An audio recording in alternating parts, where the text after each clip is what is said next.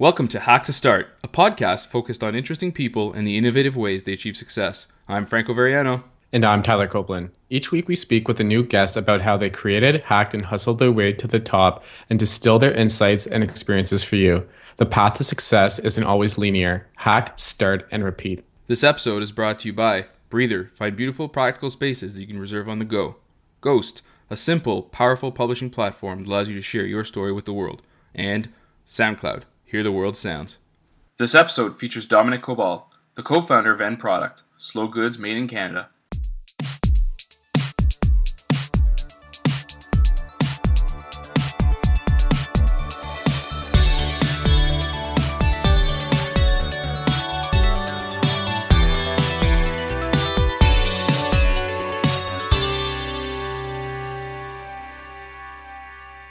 So hey Dom, thanks for being on the show tonight. Yeah, thank you guys. So let's kickstart the show by getting to know where you're from, what did you study, and how did your passion for entrepreneurship develop? Yeah, sure. I kind of grew up in Ottawa. I was born in Vietnam and lived in India, then moved to Ottawa at a pretty early age. And then after high school, really didn't know what to do, so I went into physical therapy because I was kind of into sports and math and sciences, and then quickly dropped out. And then I kind of tripped out into like graphic design and then web design. And then I finished a degree in graphic design at Algonquin. And then just went into, right there, it was really the tech boom at that time. And I got a really nice job and right away did a lot of good UI, UX work for like huge brands like Xerox and Bear and like Visa, all these big guys right out of school. So it was a kind of like an accidental career path. But found out that I really loved design. And as far as the entrepreneurship, I think I was always exposed. My dad was always an entrepreneur. He's a trained, like classically trained artist, but he used to really kind of, like, he was like one of those old school hustlers back in Vietnam. Like, he would tell me all these stories how he'd hustle, like, the South Vietnamese against the North Vietnamese, against the Americans, against the Koreans. No way. Like, just taking dollars from everyone, right? And I used to, like, hear those stories, and I just like, man, holy shit, man, you're a badass back then, you know, kind of deal. Yeah. So I think, like, I was bit with the bug pretty early on. Cool. So then, I mean, after graphic design, it's pretty awesome that you got, started with some amazing companies right away, but you started working on End Product with your wife. So what is that? Yeah, End Product this is actually the second phase of it. It was the company, before we talked, started recording, you guys were telling me how you started this podcast just from like you had a URL kind of deal. Yeah. So I had the same thing when I did my like kind of portfolio website and stuff like that. I've never bought like my own like vanity URL, like DominicCobal.com is available at all times. I will never buy that. So I just had End Product and I bought it, and I wanted it. At first it was my portfolio. Then I turned it into kind of like a t-shirt company that I ran for a couple of years after working in the industry for about 2 years. And then it kind of resurfaced when the first kind of version of that square iPod Nano with the watch faces came out. That's where I pitched my first business pitch was to my wife. It's like, okay, we've got this really cool device that came out. It looks like they're trying to take a piece of the real estate that's on the body now. And if it's Apple, they might be really into it. So what do you think? Do you think we should kind of like start back up End Product as a kind of like a hardware company? And it was actually her idea to take that concept and develop our first product, which was the Dexter. With End Product, you actually call yourself, I guess, the practitioner of the slow goods movement. So what is the slow goods movement, and how is it different from other creation methods for makers? Yeah, it's kind of a funny little story because like when we started doing this, we wanted to kind of like really adopt our lifestyle of how we want to kind of support local, and when we buy things, we kind of try to invest in items. If we're talking about clothing, things that are made well that last a bit longer, instead of like the fast fashion kind of mindset and stuff like that. And it spills into like food and things like that. So we try to do it as best as we can. So when we started this business, we said, okay, well, it's just us. It's completely bootstrapped. So we need to kind of define these values that we can kind of defend on the regular, right? And so that comes from, if you're going to do physical product, everyone who's smart goes to offshore because that's where the margins are and everything like that. And said, okay, well, let's try to not follow that. Let's try to be true to ourselves. And slow goods is like a phrase that I kind of coined, and I just took it. It's a mutation of like the whole slow movement. Like the most common one you guys know is probably slow foods, right? So it's a pretty clear kind of definition. So we say, okay, well, let's bring that into the physical product world, right? So let's try to make these really high-end products, but have it have a kind of like a homegrown feel to it. And we always said like it's always nice to have like the same birthplace for an idea, and actually its form like shares the same birthplace, and not have be like all the way in some sort of rural area in China and stuff like that. Yeah, that's really awesome, and that was like before, I guess, all these e-commerce stores started popping up doing something very similar. I really like that you guys, stuck to values and roots for that. Yeah, I don't know if we were on the first wave. A lot of people already did it. It's just I think because of my like branding background, I needed to kind of distill it down to like a fun, cutesy little phrase that people can easily adopt, because our audience is pretty niche, and they're already kind of converted, right? And like they understand all this stuff, and like they understand that our price points are usually higher than anyone else in our kind of space and stuff like that. So it was a way to kind of consolidate how we do things, why we do things. And also I found out recently that it's a cute little phrase that like people who are not aware, they'll ask us all the time. It's like, what does it mean? Kind of deal. And then I start to ramble on like I just did in the last like minute or so, and it ends up being a really good conversation that's kind of like a back and forth with new customers. That's super cool. So one of the first products that you mentioned earlier that you created for end product was called the Dexter, a watch band for the iPod Nano. Did you want to walk us through again how you came up with the idea, and how did you hack your way through to creating the first initial concept? Yeah. It's the idea actually is completely my wife's idea. So I pitched her the idea. So after Steve Jobs did one of his keynotes, he made that announcement. We were both working full time, and I kind of texted her. I'm like, I need to talk to you tonight, right? Because I'm a huge watch fan, and I felt when I was listening to this, it's like it was kind of a hokey kind of hardware concept for Apple. It was so different from their other versions. So I'm like, okay, well, are they hedging their bets? Are they kind of making a play for like some sort of like, I didn't use the term wearables. I think that's more of a common term, but I just said, okay, well, maybe they want the real estate in the human body kind of deal.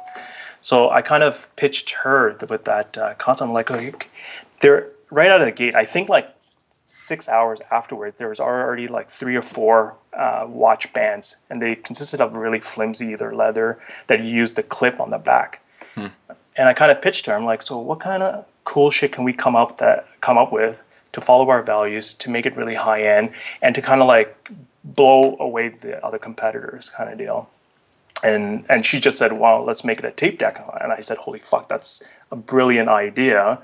I don't know how we would ever do that kind of deal, but the idea kind of stuck, and then we just kind of decided, like on a walk after dinner, it's like, hey, this is what we're going to do. We're going to pour all our resource into it, and for the next 2 months, that's what we did. So I think it was October was the keynote, and by the end of November, we had a prototype. Wow, that's super fast. Yeah, it was super fast and aggressive that we had to contract the mechanical engineering of it, because it's completely mechanical. If you ever saw the inside, it's covered with a back plate, but inside there's 15 parts inside there that acts as the what we call like the pop and lock mechanism to open it, the latch and things like that. So we had to contract that out. And right away, we knew the look and feel that we wanted. Like everyone was going with like the candy kind of plastic color, and we said, okay, let's try to make it like a Tag or an Omega watch that has like silver face, square face that kind of is a really form fitting for the Nano, and then give it really sweet, beautiful leather straps and things like that. So I had sketched it out. I drew out exactly how I wanted, like the specs and things like that, and it was translated by an industrial design firm. And then we got it CNC, a prototype, done here in Ottawa as well. And then, after that, when we had the prototype, that was kind of like, okay, well, it's kind of the earliest hard part is done. How do we manufacture this? How do we get it to a price point that's actually kind of marketable kind of deal? And how do we actually scale this? Because we've never done anything like this. Like I've worked for clients who've done it on the design phase of like the actual marketing of it, but never in the production of any kind of hardware. So we were really flying by the seat of our pants and like learning, going to production runs and looking over with like calipers of measuring things on the microns that I had no idea what I was doing kind of deal. Like it's really ridiculous and really stupid, I think, like what we were trying to achieve back then. But maybe not knowing helped you guys get there. Yeah, I think so. We were too stupid to know that it was like a mission impossible.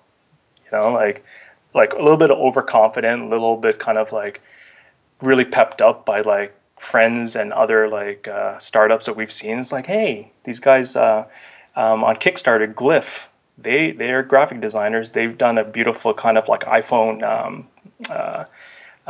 stand and stuff like that. I'm like, hey, they can do it. We can do this shit, right? Kind of do. Exactly. So at the time, there was no Kickstarter in Canada. So how did you guys launch the product? So after you got the prototype done and you had the physical things, would you be able to walk us through how you launched it? Yeah, so launching was a whole different kind of story. So we had our prototype, a one-off prototype that costs like bonkers, like ate so much of our money of getting that CNC. So we had that, but we had no way of kind of being assured that it could be mass manufactured. And in our world, we were thinking about 5,000 to 10,000 units a year, which for any kind of manufacturing, that's nothing. Mm-hmm. Like most like major manufacturers that make watches for like Nixon or Nike would laugh at that kind of deal. They wouldn't even take our emails or phone calls at those kind of small numbers kind of deal. So we had to kind of figure that out. And I was actually thinking of doing a Kickstarter using an associate down in Pennsylvania at that time too. But we were scared about that because no one's done that yet at that time. And like subsequently, a lot of people have done it successfully before the Canadian launch. So I was kind of like humming and hawing, and I at the last minute kind of pulled out of that idea. And so our launch was a little bit tentative because we knew that we couldn't launch before Christmas. There was no chance, but we wanted to be on the market as soon as January and February rolled around. And so what we did was while we were in the track of trying to get manufacturing down, we were getting the marketing and strategy plan. And while that was happening, and then another Kickstarter project by the name of TikTok kind of resurfaced, which was kind of like a funny story that I was I was at work. I was on the John, right, like just surfing, and my phone just blew up, right. Like I got like 10 messages from various friends, like, "Hey, dude, I didn't know you posted your project on Kickstarter," right? And I was just like, "What are you guys talking about?" Right? And they sent me a link, and I saw this like 30 by 30 pixel image of a watch that looked kind of similar to what we were trying to achieve. And I saw their tally at that point was like 95 grand. Like, what's going on here kind of deal. And so it became like one of the biggest projects in Kickstarter by one of the best industrial designers at that time. And it was kind of like a holy shit moment for us that we were sitting on this thing. We thought that we were going to kind of blow out all the competitors. And then someone came and kind of like ate our lunch, literally kind of deal, right? So it was kind of like a holy shit moment that we kind of had to stop. And internally at that time, my brother was helping out on the business side as well. And we're just like, so what do? Do we bail? We just dropped $48K into this program. Do we just stop? Because these guys are obviously going to take everything kind of deal. They won. right? And so I wouldn't relent. I'm kind of naive, pig-headed, and really determined. I just said, oh, no. Well, I saw the bright side of this. I saw kind of like, so we're nobodies. We're a brand no one knows about. We can't really develop this market. Here's someone who's obviously captured the imaginations of like tens of thousands of people. They're going to create the market. And so we're just going to come in and take a slice of their pie as well, kind of deal, right? Thinking that, hey, yeah, it's no problem, man. It'll be easy. You know, they made the path easier for us. And so, but I was kind of wrong. I was kind of right and kind of wrong, because when we started doing our kind of like grassroots marketing outreach to like the various blogs and websites, right? We got nothing. Everyone's just like, what are you guys talking about?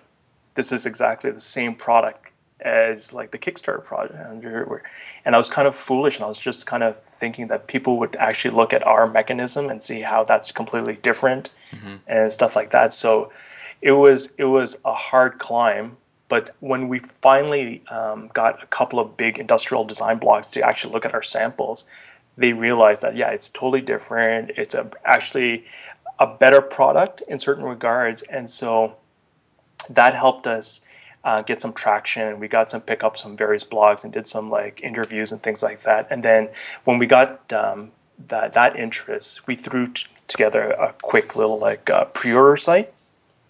And then we launched that way. So we launched with a prototype out of like CNC aluminum, some beautiful 3D renderings, and like hopes and dreams. That's how we launched our little product company. And we took pre-orders without ever knowing if we can manufacture this stuff. So we launched our site, and we got right away, within an hour, it was kind of crazy. Within an hour, I don't know how, we got a pre-order from somebody in Missouri. So I don't know if it was somebody got tweeted out or something like that. And then we thought, okay, maybe this is going to be easy for us. Maybe all our concerns and everything, and all that kind of like the backlash from like the journalists and stuff like that is just like a little blip. Maybe the market and the people will see it for what it is and adopt it and love it, and we'll ride to like the riches, of like fame and all that stuff. And then we got a few more pre-orders, and then it kind of stopped.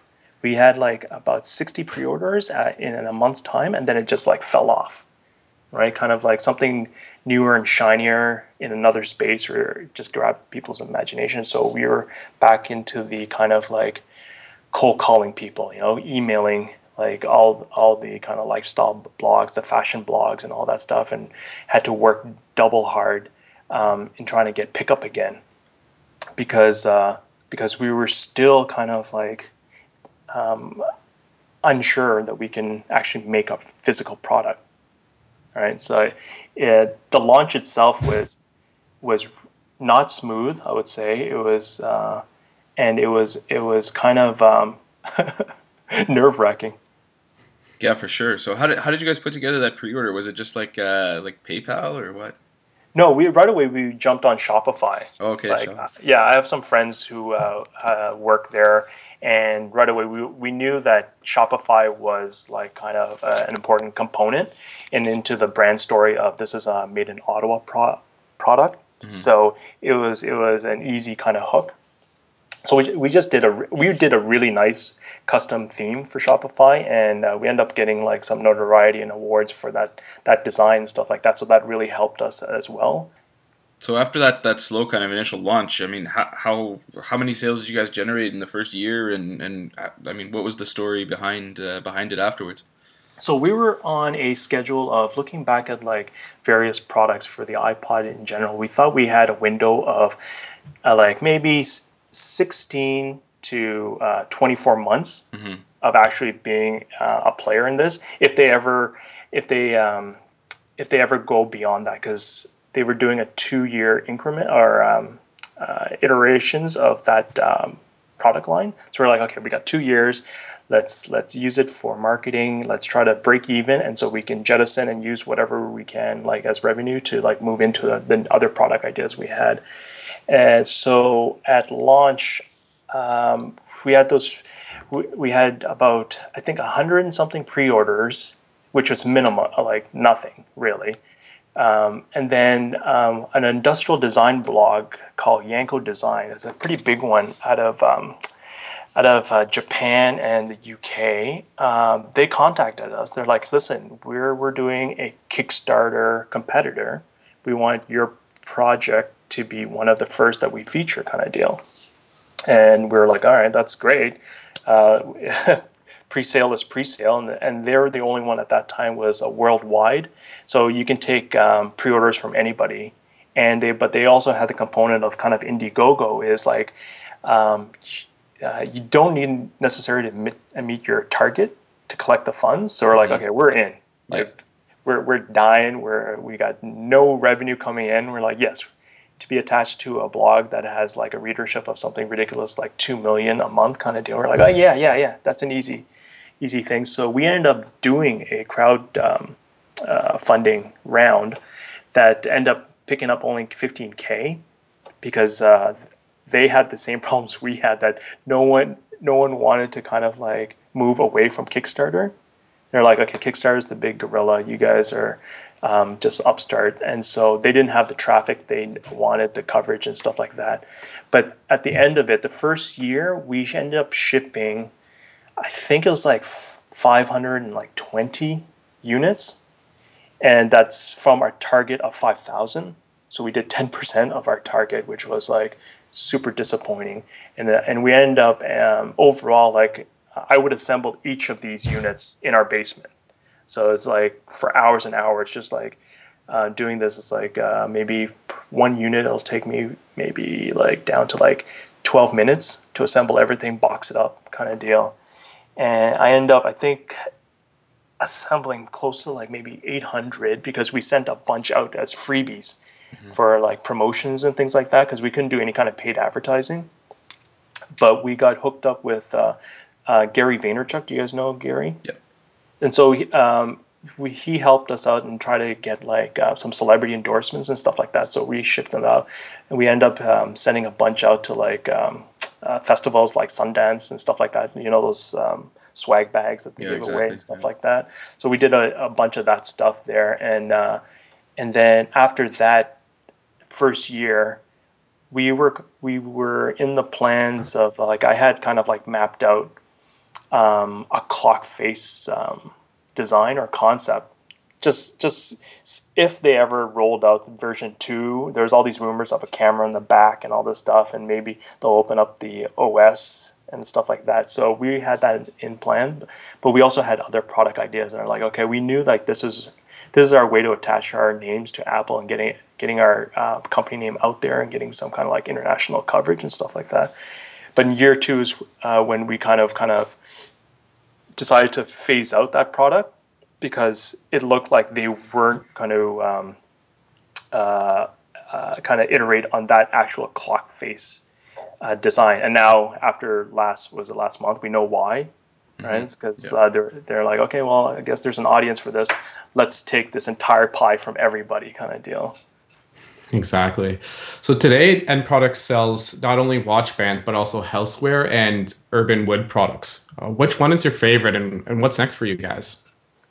Right now, our clear runaways bestsellers like these. We do these laser etch maps of neighborhoods, so we can do it anywhere around the world. And so it was kind of like a test idea locally, doing like Canadian cities and like New York and in American cities nearby and stuff like that. That sells really well. And then we do also housewares, but I also always wanted to get into like furniture design and things like that. But like I always wanted, like kind of like with this Dexter product, I always wanted like a software hook onto it. So right now I'm trying to develop houseware that has a little bit of, I guess, smartness built into it and things like that. So working on like for next year a kind of work desk concept that has a little bit of intelligence built into it. So that's what I'm kind of getting my head wrapped around. And because we really took it on the chin, I think, for the first product idea. Very ambitious, right? I don't think, to be completely frank, I don't think we met any of our kind of like markers or indicators for success on that product. The fact that we got it to the public and stuff like that, sure, it was a really good achievement, but we didn't hit any of our kind of like our measures and stuff like that. And so we went and backtracked and did more kind of like more traditional product lifestyle. That and also some concepts that people are already familiar with, like art related, like these urban wood things, and then houseware stuff that they're just like they're unique variations of things that already exist, kind of deal. But I think we want to go for bigger and bolder things moving forward. That desk concept sounds super cool. You're gonna have to send me some early visuals for it. Yeah, for sure.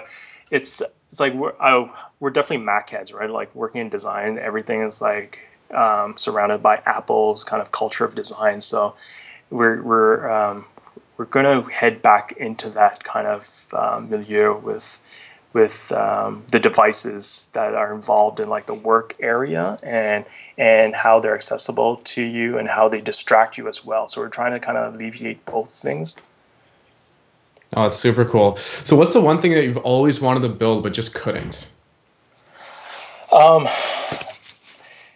I always think that one of the reasons I went into kind of like physical design was I was interested in prosthetics, like limbs and things like that, just like from people who either lose it from illness or from like battlefields and things like that. So that's always been in the back of my mind, that I'm always kind of interested in reading up on the technologies that are involved in that, what the MIT lab is doing and stuff like that. So I always think that that's going to be one of those like crowning achievements, is that somehow, with no background in that other than 2 years as a dropout, that I'm going to end up doing some sort of prosthetic concept that's viable. You never know. Elon's building rockets, so yeah, you're right. Like I totally believe in that concept of like having an idea and then surrounding yourself with like experts in their own field to make your idea happen. So it's like Elon Musk is definitely like an inspiration of like, man, doing shit nonstop, like really like disrupting everything. absolutely. So on that topic of kind of design-centric products, we didn't really touch on it earlier, but what's led you to create your own products, and what do you think of this kind of growing maker movement that's really started to take, I guess, kind of like a snowball effect over the past couple of years? Yeah, this maker movement is kind of cool. Like it was always kind of like dormant and like relegated to more like the traditional workshop dudes, or like or in like basements and like sewing rooms and things like that. I think the mechanism that's really helped it kind of blossom are technologies like Shopify, like the internet for sure, right? That's um, uh, without being like needed to be said. The internet's been huge, but like actual like outfits like Shopify and like the communities like Etsy, where you can bring your little concept, your little needle point, like whatever that has like some vulgar phrase and stuff like that, and then you can sell it to someone in Iceland, someone in like Scandinavia or in like South America and things like that. The access to customers, I think, is one of the things that's really helped that movement blossom, because people are always tinkering, right? Always making. I don't know if you guys like when you were kids, you'll always like take apart toys and things like that. Like any toy that I had was always in pieces within days, kind of deal. Like people always love to tinker and find out how reverse engineer and find out how things are made. And they always have their own kind of like unique take on things, like like I can make a better widget, kind of deal. But now it's not feasible to make that as a hobby unless you can sell it. So I think like any kind of like e-com or communities like Kickstarter is huge as well recently, right? Like people are building businesses overnight. Within like a month, you're getting like VC phone calls. You're selling like massive units. You're setting up manufacturing in like Taiwan. It's been incredible. Like I love following these like profiles and listening to podcasts about these kind of like mom and pop shops or guys out of college, dropouts or whatever that just started industries, literally, kind of deal. It's freaky, actually. You know, it's like. Yeah, and so what are your thoughts on the future? Like, where's it headed? Do you have any thoughts on that? I don't know. Like, it's definitely like a trend, so it's got like a long curve to it, right? Like, I think it's only gonna grow, right? Like with other companies like Airbnb and stuff like that, it's just like the like direct to consumer channel is just keeps on widening, right? I don't see how it could like either plateau or have a backlash anytime soon, right? Like it's like everyone who's like successful, and I look towards a lot of those other successful companies that are like as inspiration. It's just like they're all doing really really good work. I listened to that one of your shows episodes about it was at Van Hawks. Yeah, those guys out of Toronto, right? Yeah, these guys are epic. Incredible stuff, right? Like, it's crazy because like before I found out you guys interviewed them, we have a bike related accessory that I was going to hit them up when I saw their Kickstarter last year, right?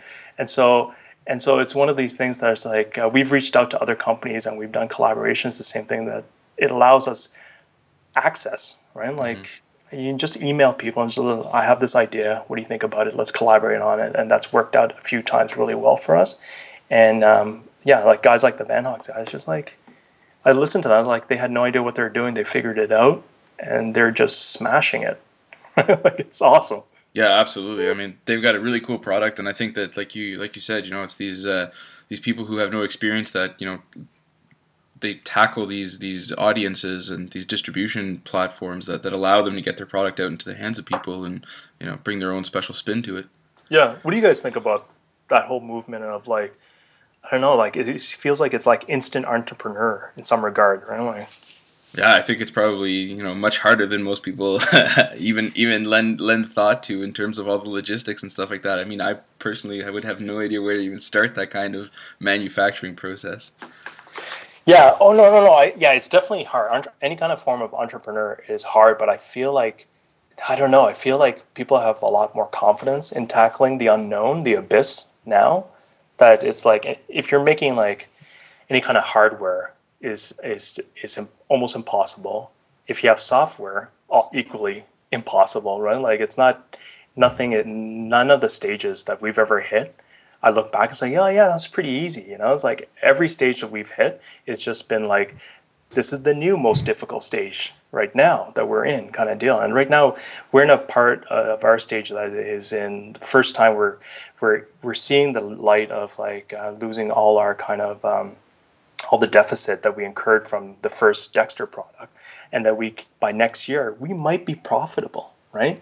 And at that point, it's kind of like that's a holy shit moment. It's like, okay, what do we do? We're scaling. We're talking to like the BDC for like a market expansion loans and things like that. And I was just like, oh yeah, this stuff is hard too when you're doing well, you know, kind of deal.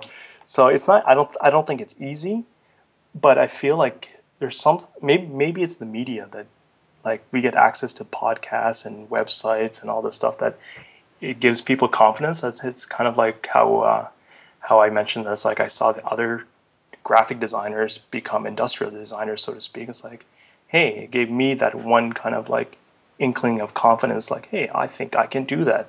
I'm not a total idiot. You know what I do? So are you able to share with us a funny story or an unbelievable story about yourself or the company that few people know? I don't know if this is be interesting, but like I mentioned how I got introduced to Gary Vaynerchuk. Yep. And this is kind of like a hustle / dick move. I think I was working full time for a design and advertising agency, right? And but I was working also full time in the after hours on this business, and I was emailing, texting Gary, but I wanted to meet up with him, right? To kind of like solidify the relationship kind of deal. And like he was super like good with his time, always replying and all this stuff. But I'm like, I need a face-to-face with this dude kind of deal. And so I'd look in his calendar, his speaking engagements, right? And I saw an event and I'm like, hey, potentially I could go to that event and talk to him. And because we had no money at the time, right? This was like a design event, and so I kind of booked him. I'm like, all right, so Gary, I'm going to be at. Hey, what a coincidence, Gary! I'm going to be at this event too. Do you have like 15 minutes to talk? He's like, yeah, I'm speaking at this event. What a coincidence! I'm like, yeah, dude, what a coincidence, right? And so we booked it, and then as soon as I got off texting with him, I walked into my boss's office. And said, hey, there's a design conference in Vegas happening next week. I think I should probably go to that kind of deal, right? Nice. And they were pretty cool. And they're like, yeah, it's true. You haven't been to a conference in a while. Yeah, no problem. Just book it, and we'll take care of everything. So I was just like, and it felt awful, but I ended up getting a meeting with him, like in between his speaking rounds or whatever. And it was one of those things I was just like, I had to do it. Yeah. It was one of these things that I had to take advantage, right, kind of deal. So I've never told anyone that story. Uh-oh. I don't know. It's out now. Yeah. Hopefully your old boss won't be listening. Funny that I remember that. But yeah, my wife knows about that. My brother, who was helping our company at that time, knew about that kind of like bait and switch. It's pretty epic, man. It's just whatever you got to do to get it done. So what devices do you use the most right now, and what apps, tools, or books are you super obsessed with? You know, it's funny. So my nighttime is when I do any kind of like computer related stuff, like off like the tools and like the laser etcher and stuff like that. So I always have either a podcast running or like Netflix documentary. And I'm like, I used to be crazy into like tech blogs and startup blogs and all that stuff, and then for the last year I've been heavy into like music and comedy documentaries, and how it kind of relates to how we grind. Of like, it's pretty much next to like sports, music, and like entertainment. It's impossible industries, right? Yeah. But I hear all these stories of guys grinding for like 10 years on the circuit, on the comedy circuit or whatever, on the music, like playing bars and stuff like that. And it really helps me get inspired and take the lumps of our business, that I find that it gives a different point of view. So I'm heavy into that. Like I've been reading and reading books about like these old school business moguls from like Hollywood and stuff like that, and how they were just like, this guy sold suits, then he ended up selling cars, then he ended up managing like Frank Sinatra, like just like making industries, right, like that are completely separate from what I'm doing, but kind of the same kind of like old school real hustling of like just doing whatever you can to get ahead and not taking kind of like any kind of way out of not being scared of doing something you don't know. So that's the kind of like media that I'm really consuming. As far as like apps and stuff like that, man, I'm gonna sound like some high school girl, because our business requires us to be so involved in social media. Like our number one, like one of our best channels for sales is Instagram. Yeah, so for I'm sure. on Instagram like crazy. That stuff used to be such a huge distraction, but now it's kind of like on the agenda of the day. It's like, hey, it's 11 a.m. You need to post something because that's a high traffic time, kind of deal. And then do another one in the afternoon and stuff like that, and trying to like be interesting, bringing content there and building our audience. So yeah, the social network stuff is like, they're kind of like a bane, but also like a boom for us too, because like Facebook and all that stuff is like really how we build our audience and build our brand story. And then the other thing is, like, I've tried every kind of project management app out there, like in like Basecamp, Asana, and all that. Tyler loves Asana. Yeah, oh man, I absolutely love it. I tried all that stuff, right? Like every small and every large one, and I'm just like constantly trying to like perfect the combo of which like scheduling, project management app, and like, but I haven't been able to find it. Tyler, are you like Asana and that's it, or? No, I just converted over to Asana, and I don't agree with the product. I find it very hard to use. We're being sarcastic about that. Yeah. Oh yeah, because I stopped using it as well. So I was Basecamp for the longest time. Yeah. And then everyone was talking about Asana. I was just like, I'm gonna travel over to it. And then I used it for about 2 months, and then I just eased off it, and And then I tried a bunch of other smaller apps, web apps that have really shitty like mobile hooks onto it. So I'm still on the look. The one that I've been bouncing back and forth from is Wunderlist. It's mainly just a to-do app, but not really project management, but it does the trick in some cases. That's hilarious.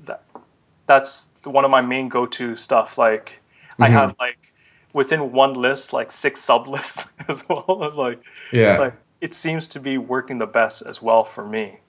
Yeah, I think I'm going to bring it back up again and see how she goes. Yeah, you're right. Like for like bigger programs and stuff like that, maybe a more bloated project management tool. But yeah, you're right. Like Wunderlist has been pretty good for us. Cool. All right. Well, thanks a lot for your time tonight, Dom. It was amazing to have you on. Thanks, guys. It was fun. Well, that's about it for this episode of Hack to Start. You can find all the important links beneath the show. Be sure to follow us on Twitter @HackToStart and sign up for our newsletter to know about all the latest episodes, behind-the-scenes content, and more. Thanks for listening, and see you next time.